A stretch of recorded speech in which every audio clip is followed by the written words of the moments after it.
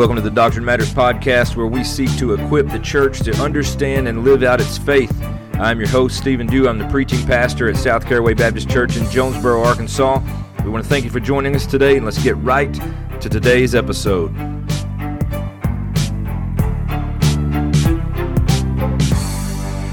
Soli Deo Gloria.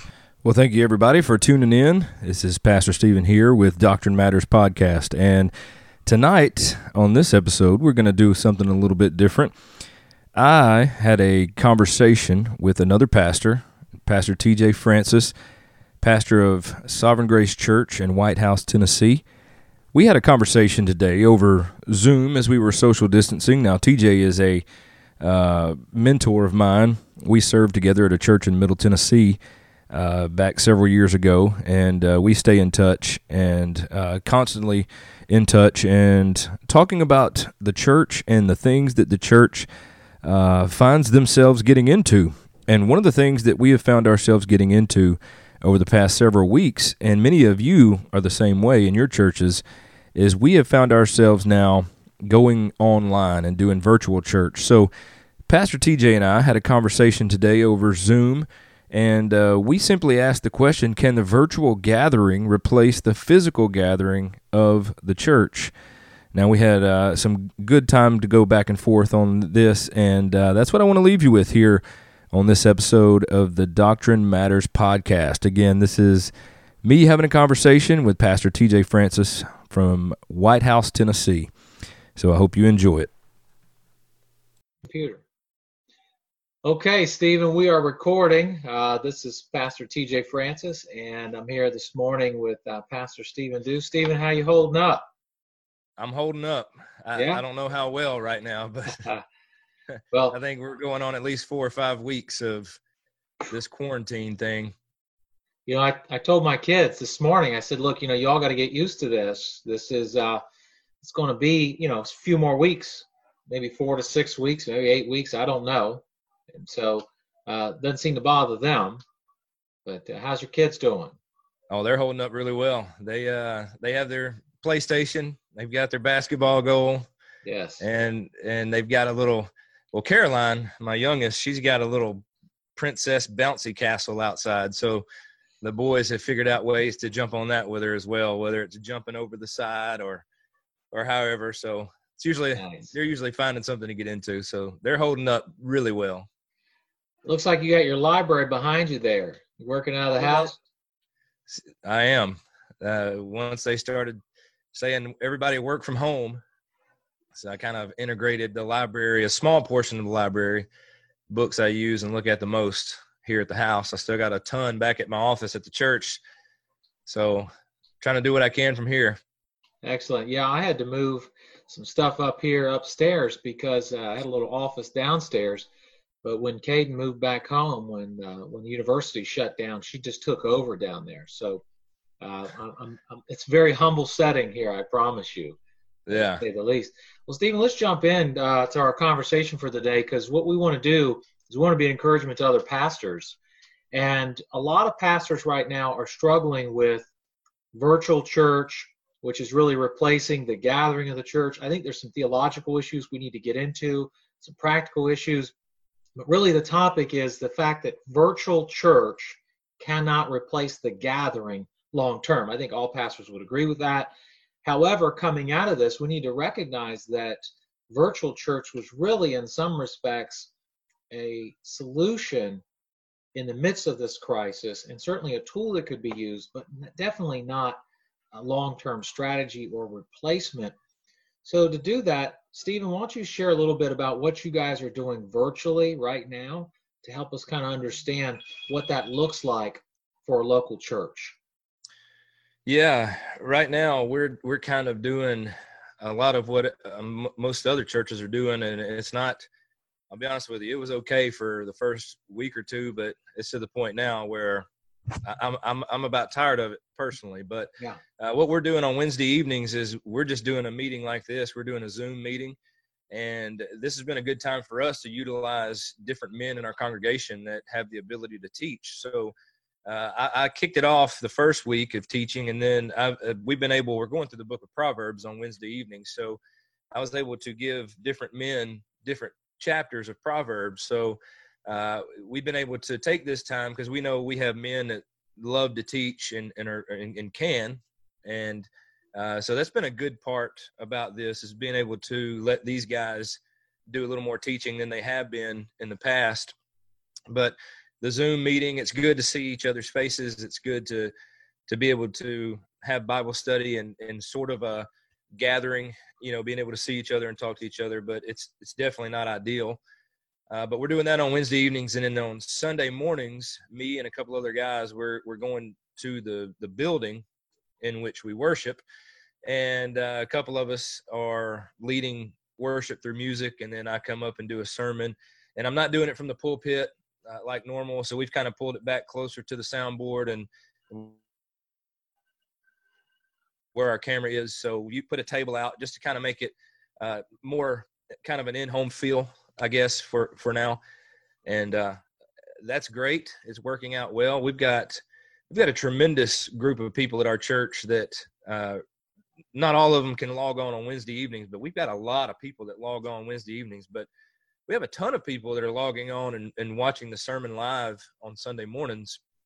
And with that, we've had several people that not many of us know who they are. They're logging on, they're commenting, they're excited about what they're hearing. So hopefully for us, this will translate into more people showing up when we do gather again, because for the most part, our people they're kind of in the same boat I am, as we're tired of virtual church, because we know that this is not how God has designed his church to gather. But it is a blessing to be able to do it this way. That's a good balance, Stephen. I appreciate that perspective. You keep an intention on the one hand. This is not certainly how God created us to interact with each other. And on the other hand, you're recognizing this gift that he's given us during what is rather difficult season, so that we can, even you and I right now, Arkansas, Tennessee, yet we're interacting live right now. Certainly we call each other on the phone, but I think there's something that is inherently good about being able to see a brother, to be able to see your brother face to face. We even see John in one of his letters talking about how he wanted to, when he came and would fellowship with him face to face. So something very beautiful about that. Here's one of my frustrations, Stephen. We're doing some of the same things that you are. Here's one of my frustrations. I think that what's lacking in the conversation, something you alluded to, was God's design. God's design for the church, and God's design for us as creatures, as the Imago Dei. And certainly we know that God lives in perfect community. That is one God, three persons, perfect harmony, perfect unity, perfect fellowship amongst the three persons of the Trinity. And we were designed in God's image, and we can go all the way back to Genesis and see that God says it's not good for man to be alone. So we see the first community, the primary community, relationships with spouses, and be fruitful, multiply with children. And then obviously as you expand out into communities, as you go out, the church being the new community in Christ. And so you mentioned some frustration there. Let's jump in and talk about God's design. And particularly, let's start with the frustration and work our way back. Because I think the frustration, it really is kind of revealing, even probably for the unbeliever right now. This is an opportunity for us to say to them, look, God designed you to live in community. Your frustration is that you aren't living out that commission. So let's start back and work back towards that. Start with your frustration, and let's work back to the theological foundation of that. Well, my frustration is the physical interaction with the body of Christ. Yes. And to be able to, I think sometimes we take for granted things that we see on a weekly basis, things that we do on a weekly basis, like standing at the front door and welcoming someone when they walk in. And I usually like to do that personally. I like to just stand around and interact with people and say good morning. And you just don't realize how much you enjoy that until it's gone, right? So our biggest frustration and my biggest frustration is that lack of physical interaction. Whether it be a fist bump, a hug, shaking hands, and just seeing somebody smile, man. And then to go along with that, one of my biggest frustrations right now is when we go to the building on Sunday mornings, and our music guy, he's singing, right? And we know that everybody's sitting behind their computer screen or their TV, and they're watching him sing. What I hear is just him singing to a big empty room. Now, my biggest frustration is that physical gathering, but when you hear the saints singing doctrinally rich music, I mean, it's just filling the room up. And a lot of times our people are singing over our instruments. And it is a beautiful thing to hear. Like when you're singing "Come Behold the Wondrous Mystery," and Yes. you hear 120, 150 church members just belting that out, it's like, wow, you hear that. And I can't stand not being able to hear that right now. It's just that goes along with that physical interaction. Let me tap into that point, Stephen, real quick, because I think right there is another, if you will, illustration of the way we were designed to live in community, particularly the new community. The new community expressing with one voice, one confession. We think about this idea of worship, collective worship, corporate worship. There's certainly a misnomer today that we're to create worship experiences for individuals to individually express themselves, and then we wonder why everyone's theology is running amok or running into error or potentially heresy. Well, we're basically telling everyone, just come and confess your own ideas, your own beliefs. And I'm hearing you say that as the community expresses their beliefs as one voice, singing doctrinally rich songs, making a confession of faith together, part of that is standing shoulder to shoulder, hearing, I believe these things too, and we cannot get that virtually. Is that what I'm hearing you say? Absolutely. That's what I'm saying. And like I said, virtual church, if that's the language we want to use, it is we can use it for God's glory, obviously, yes. But it's never going to replace the physical gathering of the body that God intended us to be gathered as. And so, yeah, absolutely. Being able to hear what people are confessing through song. And another part of that is, hearing Bibles open, just people flipping pages, watching them get their Bibles open and get ready and interacting, amen, or that's right. Or you can just see people leaning in, listening, and you can't do that with virtual church. It's super awkward.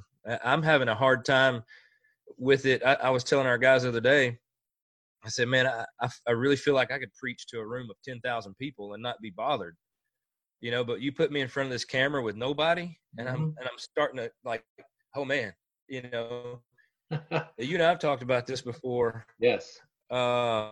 You gave me some advice, is when you're preaching, let something just hit and just wait for a couple of seconds. Just let there be silence. Yes. It'll be awkward on my part at first, but it's that silence that's letting things sink in, letting points sink in. Well, I found myself doing this to a camera, and then all of a sudden, they're like, okay, there's silence, almost like dead air, right? And I find myself intimidating. Yeah. So yeah, there's just a whole lot of things that go into this virtual church, and the standing confessing what we believe is a major part of it. And just to hear, we do a catechism every Sunday. So we'll have whoever's leading our liturgy that day will come up and ask the question, and then our congregation will corporately repeat the answer, and just to hear, what is man's chief end? Like, man's chief end is to glorify God and enjoy him forever. But to hear our people say that collectively is just, that's even a part I miss, is to hear there's no fear or shame in our people. They just belt that answer right out, so yeah, a lot of those. You're saying these things, I'm reminded, Stephen, that the 2,000 years of the church's history has really been filled with persecution. Even now, churches in various pockets in the world being persecuted. I'm certainly not saying that the church in America right now is facing persecution per se in this pandemic, but it reminds me, you mentioned hearing someone open a Bible up. That certainly is a beautiful thing. Someone bringing their Bible to church, opening it up, having it with them. I understand it's available electronically, but really the evidence shows, and there's research that shows that people who are using the Bible on the phone really aren't tracking. They're probably checking emails and other things. Is to have a Bible, I think it communicates doctrinal truth. You're communicating to your children sound theological truth. That is, I believe the Bible is the Word of God, therefore I have it with me. You're talking about mutual confessions of faith. We believe that we are created for God's glory. Hearing people say those things, when you think about the persecuted church, the reason the church has survived immense persecution, certainly it's a given that it survived because of the Lord Jesus Christ, because of the power of the Holy Spirit, because Christ is sovereign, ruling, reigning. That's a given here in this conversation. But when we think about practically speaking, how wise the Lord was to design the church in a particular way to fit with his design of humanity, that we would be encouraged knowing I'm not alone. I'm not alone in this. There's a man, there's a family, there's a woman, there's some kids, there's some senior adults, there's people all around me, different ages, different walks of life, different generations, sometimes different nationalities, different backgrounds. They're saying, I believe this too. They're saying, I hold fast to these things. I value this. I appreciate this. And listen, I'm not knocking virtual church. I'm saying it's a temporary solution in this problem, but it cannot replace that. You see what I'm saying with that? I think that's what I'm hearing you say, but also want to connect it to church history, that the church has thrived because people come from the community, the larger community, into this new community saying, you are not alone. But right now we feel alone. Right. Yeah. And, talking through that is being in community. There's obviously all types of people in this world. There are people that are going to hug you no matter what. There's people that are good. There's people that are just be like, all right, just like keep your 6 foot. Let's fist bump.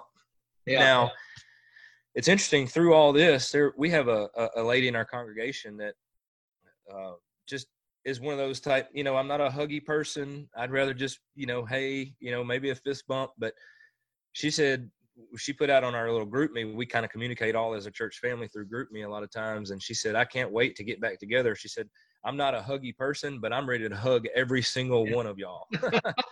So that's going to be an interesting first Sunday back. Yeah, first Sunday back, especially coming out of this, you're not going to know whether to hug somebody, stay 6 feet back, but I mean, even in that, you've got folks that are so different personality-wise that are ready to just throw their arms around people because they miss gathering together, because they, like we're talking about, is like, this is not what we're supposed to be doing. This is not how church is supposed to be.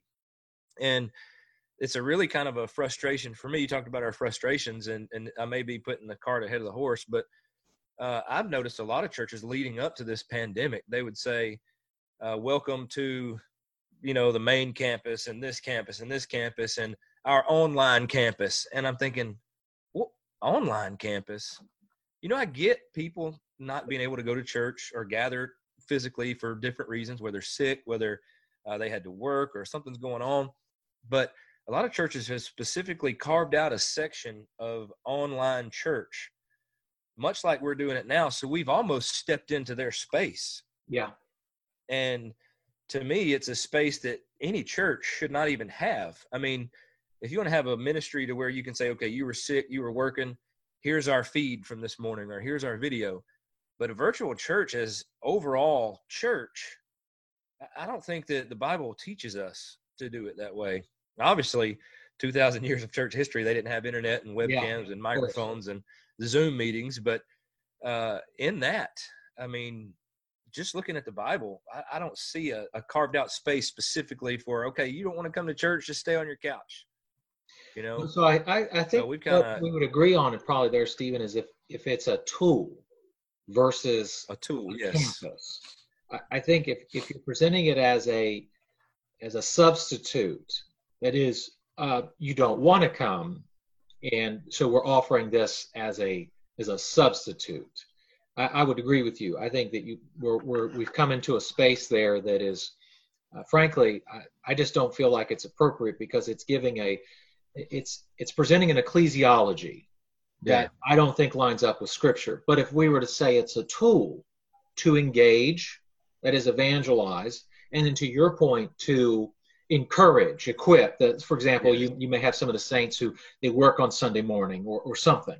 So I think we'd agree definitely there. But I do feel like we have to be cautious on the one hand, not to jump into a space that really undermines the church, and at the same time balance it with understanding this is a great tool to reach people right now. Let's do this. Let's take that and let's just take that as a segue into what we're doing right now and what other churches have been doing through virtual interaction.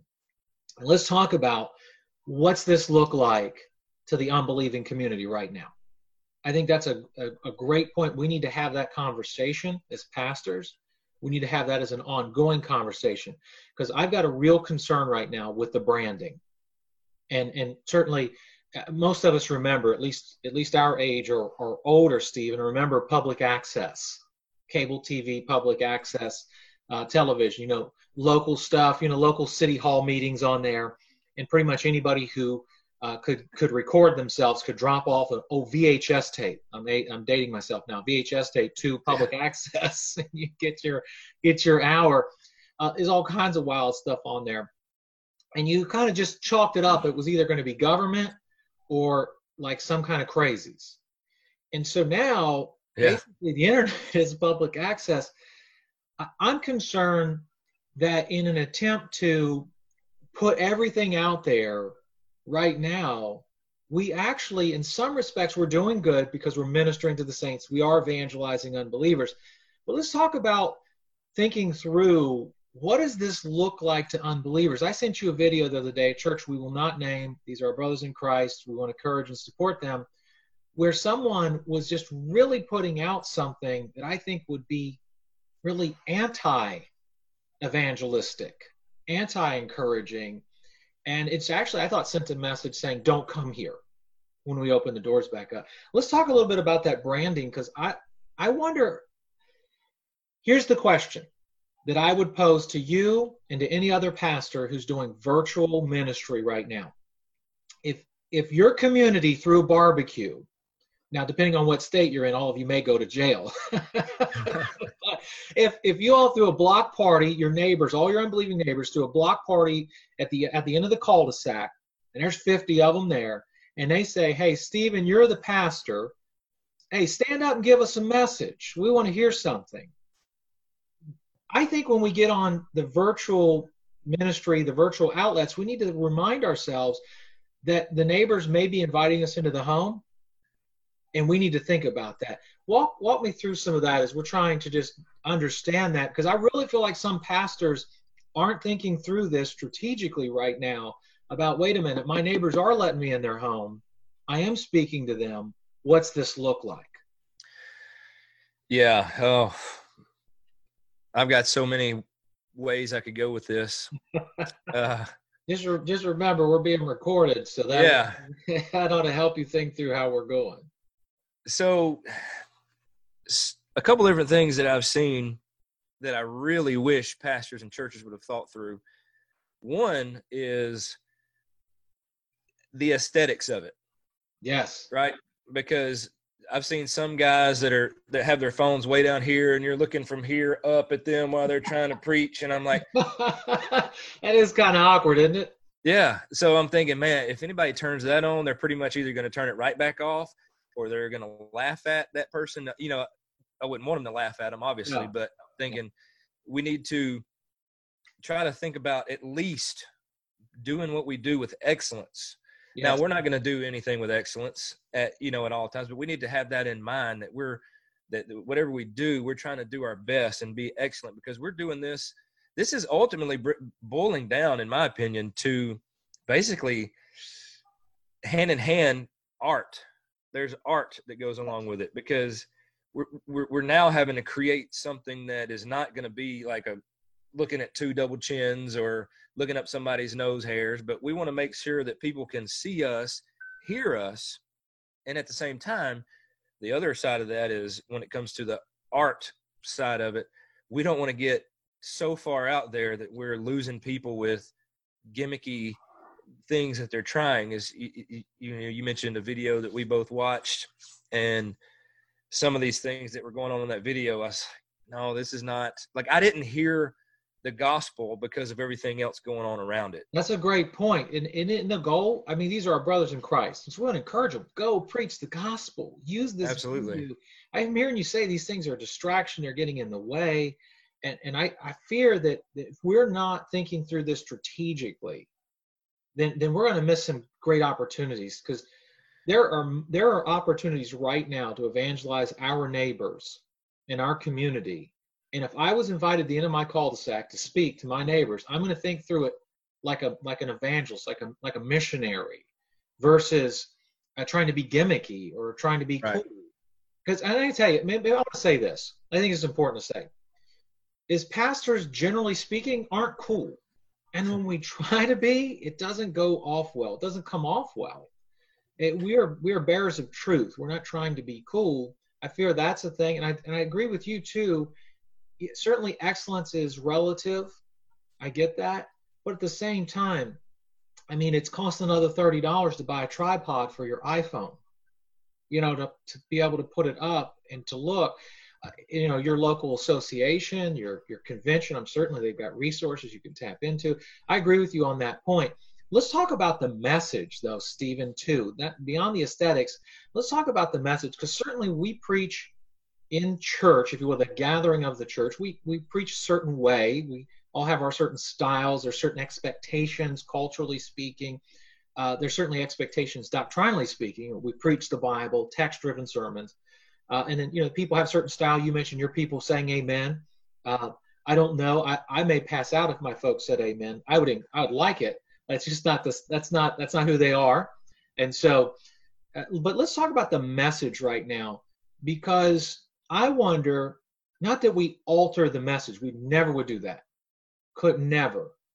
But the way we communicate the message, for example, a preaching style, is it going to be altered? Is it modified? What's that look like, as we recognize that unbelievers, many unchurched, never been exposed to church, are now listening for the first time? Talk to me about that as we try to think through that issue.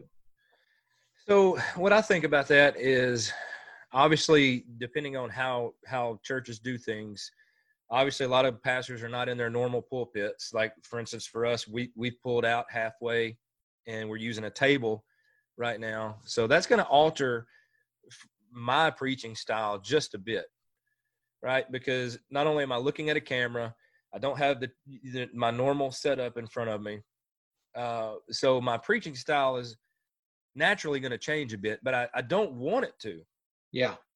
So I think that during this time, and you and I may agree, disagree, but I think the people need to see on camera as close as they would see you if they showed up. You know what I mean? I have a small little, when I came to your church and you said, when y'all started video, and you've got about a foot or so this way and a foot or so this way. By the way, we've opened the pocket up now. You got about 6 feet. So okay. You have more room. But ever since I came there, my preaching style changed to where when I would normally maybe walk a little bit further, I stay closer to the pulpit now. I may come on one side, and we've got a little platform built to where if I walk too far, I'm falling off this thing. Yeah. But I don't walk as much. I can't move as much preaching on the camera, but still I want to kind of use the same mannerisms. And I talk with my hands a lot, as you can tell. So I don't want to stand up there and just, hey guys, welcome to church this morning, and just be like stiff and weird. Try to be as loose and normal as possible. But when it comes to the message, here's a couple of thoughts I have. For us, we're just keeping on going through the preaching schedule. Okay. Right? I mean, nothing is changing. I know a lot of churches, and this is a point where I know some guys would disagree with me, but I've seen week after week after week after week too much time spent on the pandemic, okay, and the virus itself, and less time spent on the glory of God and Holy Scripture. And I know that talking about it right now, a lot of people are fearful, but the only remedy, if you will, for that fear is Christ and His Word, right? Because if we just keep talking about it, the media is going to fuel the fire. It's going to fuel this fear and frustration. And if we just keep talking, the virus this, pandemic this, well, who is the Lord over this pandemic? That's what our people need to be hearing more than about the pandemic itself. So for us, we've taken the approach is, man, we're not going to spend time talking. We may throw a sentence or two in there as it relates to what we're talking about, like, obviously, when you talk about the sovereignty of God and the providential hand of God, I mean, obviously he is sovereign over this virus. He is providentially working through and in this virus for his glory and believers' good. And so there's times where we can hit that through our sermons. But man, I just think churches, if they just stick to the word and the message would be the same, and they'd spend more time talking about the glory of God and the exaltation of Christ and less about the virus and things going on around them. I think that's what people that in our communities, that's what people that don't people that don't care about church, they're starting to look at the church. They're starting to look to the church, right? So, this is kind of freaking me out. I kind of talked about it being like 9/11. After 9/11, the churches, the buildings were full. Yes. And they remained that way for a while, and then people just went back to their old ways, most of them, right? So I think you got a lot of people right now that are looking, and what better place to look and find than when you're scrolling Facebook, well, here's another church, here's another church. Well, when they come across Nose Hair Joe preaching like this, with his phone here looking up, or they come across somebody like you standing there. I know you got the TV there, the monitor there with the graphics on there. And they may say, okay, this looks cool. Let me check this guy. Well, when they click on you, not only are they not seeing your nose hairs, they're not seeing some crazy, they're not seeing some crazy looking, thing or production. They're seeing you in your element, and they're going to hear what they need to hear. They're going to hear the word of God, right? Their fears of this pandemic are not going to be fueled by what you're preaching. If anything, they'll be, oh, wow, there is a God that is sovereign over this, that already knew this was coming. They're going to hear these things. They're going to hear the word of God like they need to hear. And that's why I think what we need, when we need to think through doing these things is what, like you said, if our neighbors in the cul-de-sac that don't go to church, we're having a barbecue and they're all of a sudden like, man, step up and preach something. Give us a word. Yes. We need to have that mentality when we're getting behind these cameras and putting our best foot forward. Now, I'm not all about production and, I don't want to sacrifice content on the altar of production and aesthetics, but I think there should be a level of that goes hand in hand with the message, and the message is the glory of God and the exaltation of Christ. And well, what I'm hearing you saying, Stephen, and it's a phrase that I'm using a lot here lately, is that we need to stay in our lane. As pastors, we need to stay in our lane. And recently, I'm just blown away by the number of pastors who think they're subject matter experts in other areas, and they're my brothers, and certainly I love them. But suddenly they've become experts in jurisprudence. They've become experts. I mean, you would think they're epidemiologists all of a sudden. It's like, guys, that's not our lane. Certainly, we need to come along and shepherd the flock. And that means that we need to be well-read. I get that. But it also means that we do so with humility, recognizing that's not my lane. Okay, politics, not my lane. Medical issues, not my lane. Legal issues would be my lane. Nonetheless, I'm a pastor first. So it's funny because I don't even bring that stuff up because I'm called to be a pastor. So that's where I focus. That's where my heart is, my passion, my drive. And I'm frustrated, Stephen, because I think you hit on something. Certainly, we would agree that any pastor who feels led should address the issue from a biblical standpoint. I think a biblical worldview informs our politics. A biblical worldview informs our understanding of issues like this. It's somewhat of a pandemic and somewhat of pandemonium. I think it's the two. It's a combination, a weird combination. What percentage where they meet, I don't know, because that's not my lane. I'm not a sociologist and I'm not an epidemiologist. Okay, so I'm neither. I'm a pastor. And as such, I agree with you that we need to stay on message. God is sovereign. Jesus is the answer. Also want to be careful that we've got to be able to say the bad and the good.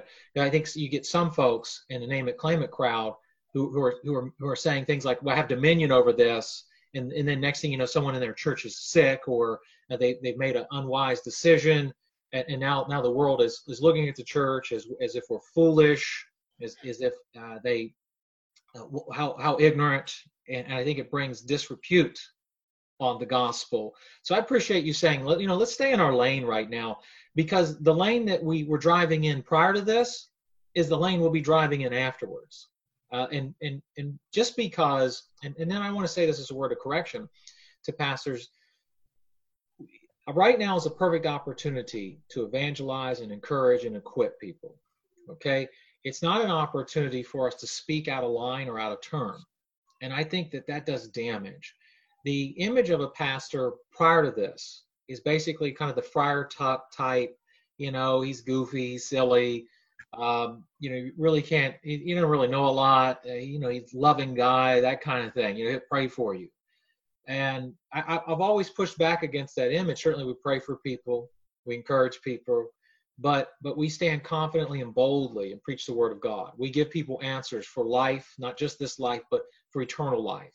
And so I feel like pastors should be competent, qualified men who are passionate. But we look foolish when we step outside of our lane.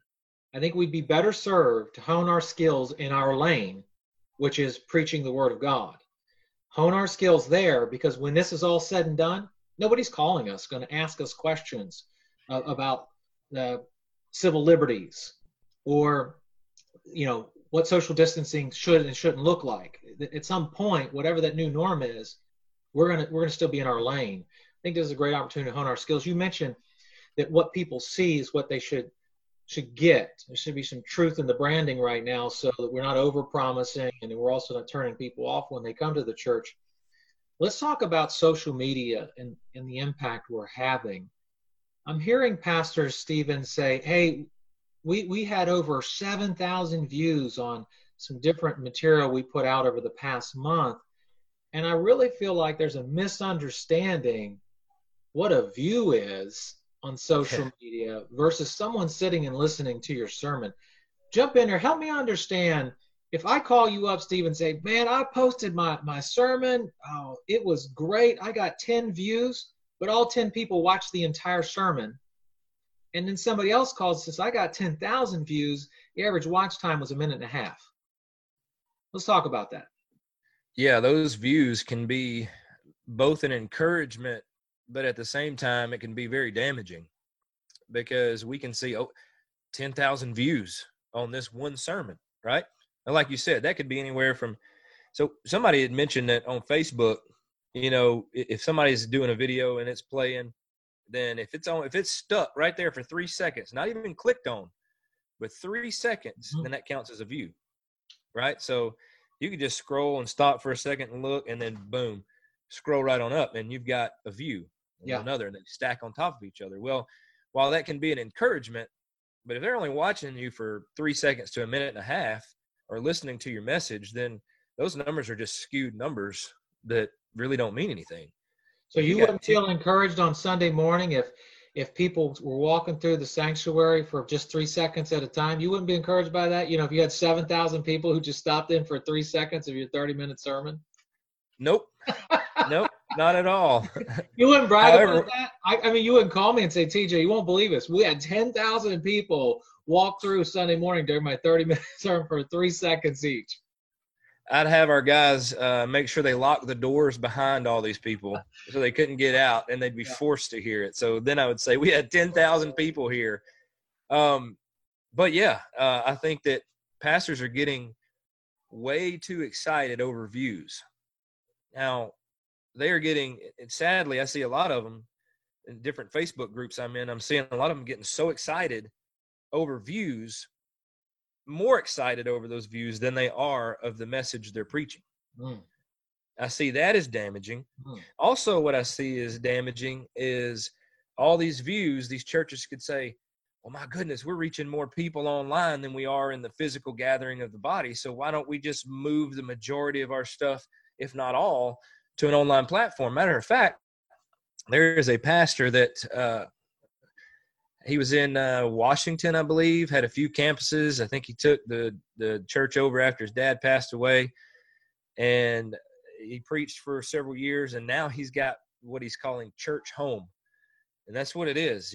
it's just church online. That's his church, right? And they're even doing virtual conferences where you pay like you would to go to a physical conference, and you pay that money, and then you've got pastors that are coming on virtually doing these conferences. So, and that's being pushed. Like, I've never subscribed to this thing. I've never looked into it. I've just kind of heard about it through different platforms. Now I'm getting emails once or twice a week about Church Home and subscribe to this. And I'm getting ads on my Facebook. I'm like, I knew this guy. I mean, I didn't know him, but I've heard him preach before in his physical gathering, but he's moved everything online. So I fear that a lot of pastors and elders and church leaders are going to see, well, look at all these views. Look at the people we're reaching. Let's just do what Judah's doing over in wherever he is now, and let's just move everything online and have an online ministry. And again, that's going to do what we're saying should not be done, and eliminate the physical gathering as a whole and move everything online, because that's the way our world is today. Yeah, everything's online. Healthy, if you think about it. Certainly, I don't think either one of us would fault anyone for using the online venue to evangelize and encourage and equip if it's a tool. But nothing, and I honestly, I believe the majority of pastors would agree with this across the spectrum of the theological issues. The majority of pastors would agree that you cannot replace that physical local gathering. There's just something about it. And here's a point I want to make, and I think this is extremely important. When the church is persecuted, it costs you something to be there. And the fact that it costs you something to be there is an encouragement to the person next to you. Now, the virtual church would grant you access to hearing the gospel, but we would also acknowledge that living out the gospel means that it's going to cost us something at some point, more than likely. At least it has many over history and throughout the world. In fact, I remember when I was in Indonesia, there was a particular island we were on, and the island, I believe it was Ternate, and I think it was like 60,000 Muslims, and Indonesia's got the largest Muslim population in the world. And so we were in the northern Maluku Islands, an island called Ternate, and I think there were maybe 600 Christians, according to statistics, on the island. And many of them claimed that they were from another island to differentiate themselves, I think because of some of the tensions that existed. And when we went to church on a Sunday morning while we were on the island, and there were probably 300 or 400 believers in this church. From my understanding, there were only 2 churches on the entire island. And out front of it was a big rooster, a statue of a big rooster. And I thought for the longest time, I did not know this, but the rooster was actually the symbol of the Reformation, like a new day dawning was the idea. I didn't know that at the time, which I'm kind of glad I didn't, because it probably would have ruined this for me. So I saw the rooster, and I started asking people, why is that there? Why is that in the front of the yard? I mean, why don't we have a big cross out here? You know, why the rooster? And somebody in my group told me that's to remind them when they leave here not to go out and deny Christ like Peter did. That was perfect. Uh-huh. That's not the point of the statue. But at the moment, while I was there, I was like, okay, it's going to potentially cost you something to come here and to gather here. And this is a reminder, don't go out and deny it. Now, to me, that's what the rooster stood for, okay, because it worked that day for me. So, yeah, Stephen, I think we would agree, and I believe most pastors would agree with us, that the virtual thing is a tool. Maybe it's a temporary tool for some of us. Maybe it's a long-term tool for others. I think that's for each pastor and church to decide. But I don't know that anything's going to replace. It's just not possible. Let me ask you this. Here's what I'd ask a pastor. So, how about virtual marriages? I mean, is that going to work? I don't. I mean, we see the church as the bride of Christ, and certainly we don't. I don't want to go too far. Obviously, there's some unique dynamics here within the marriage relationship. But I want to be honest with you. I'm not having a virtual marriage with my wife. You know, yeah. I mean, think about it. I mean, that's how God designed us, right? To be together, to be in one place. Let me throw this out to you, Stephen, while we're talking about the gatherings. Because the virtual gathering will never replace the gathering of the saints physically. When we get to gather again, let's talk about how important a gathering is and how unimportant, and how maybe we need to throw off some of the gimmicks. I really feel like for a long time, brother, the church, and maybe I've been guilty of it, maybe you have, maybe others, is being gimmicky. And now I'm like, I don't want a gimmick. I don't even care if it's like semi disorganized. Let's just all be together in a building and singing and hearing the preaching. Let's talk about that a little bit. Kind of throwing off the gimmicks and just that pure, authentic gathering again. So I think with the gimmicks, you miss a lot of what God has called us to as believers, and especially as the church.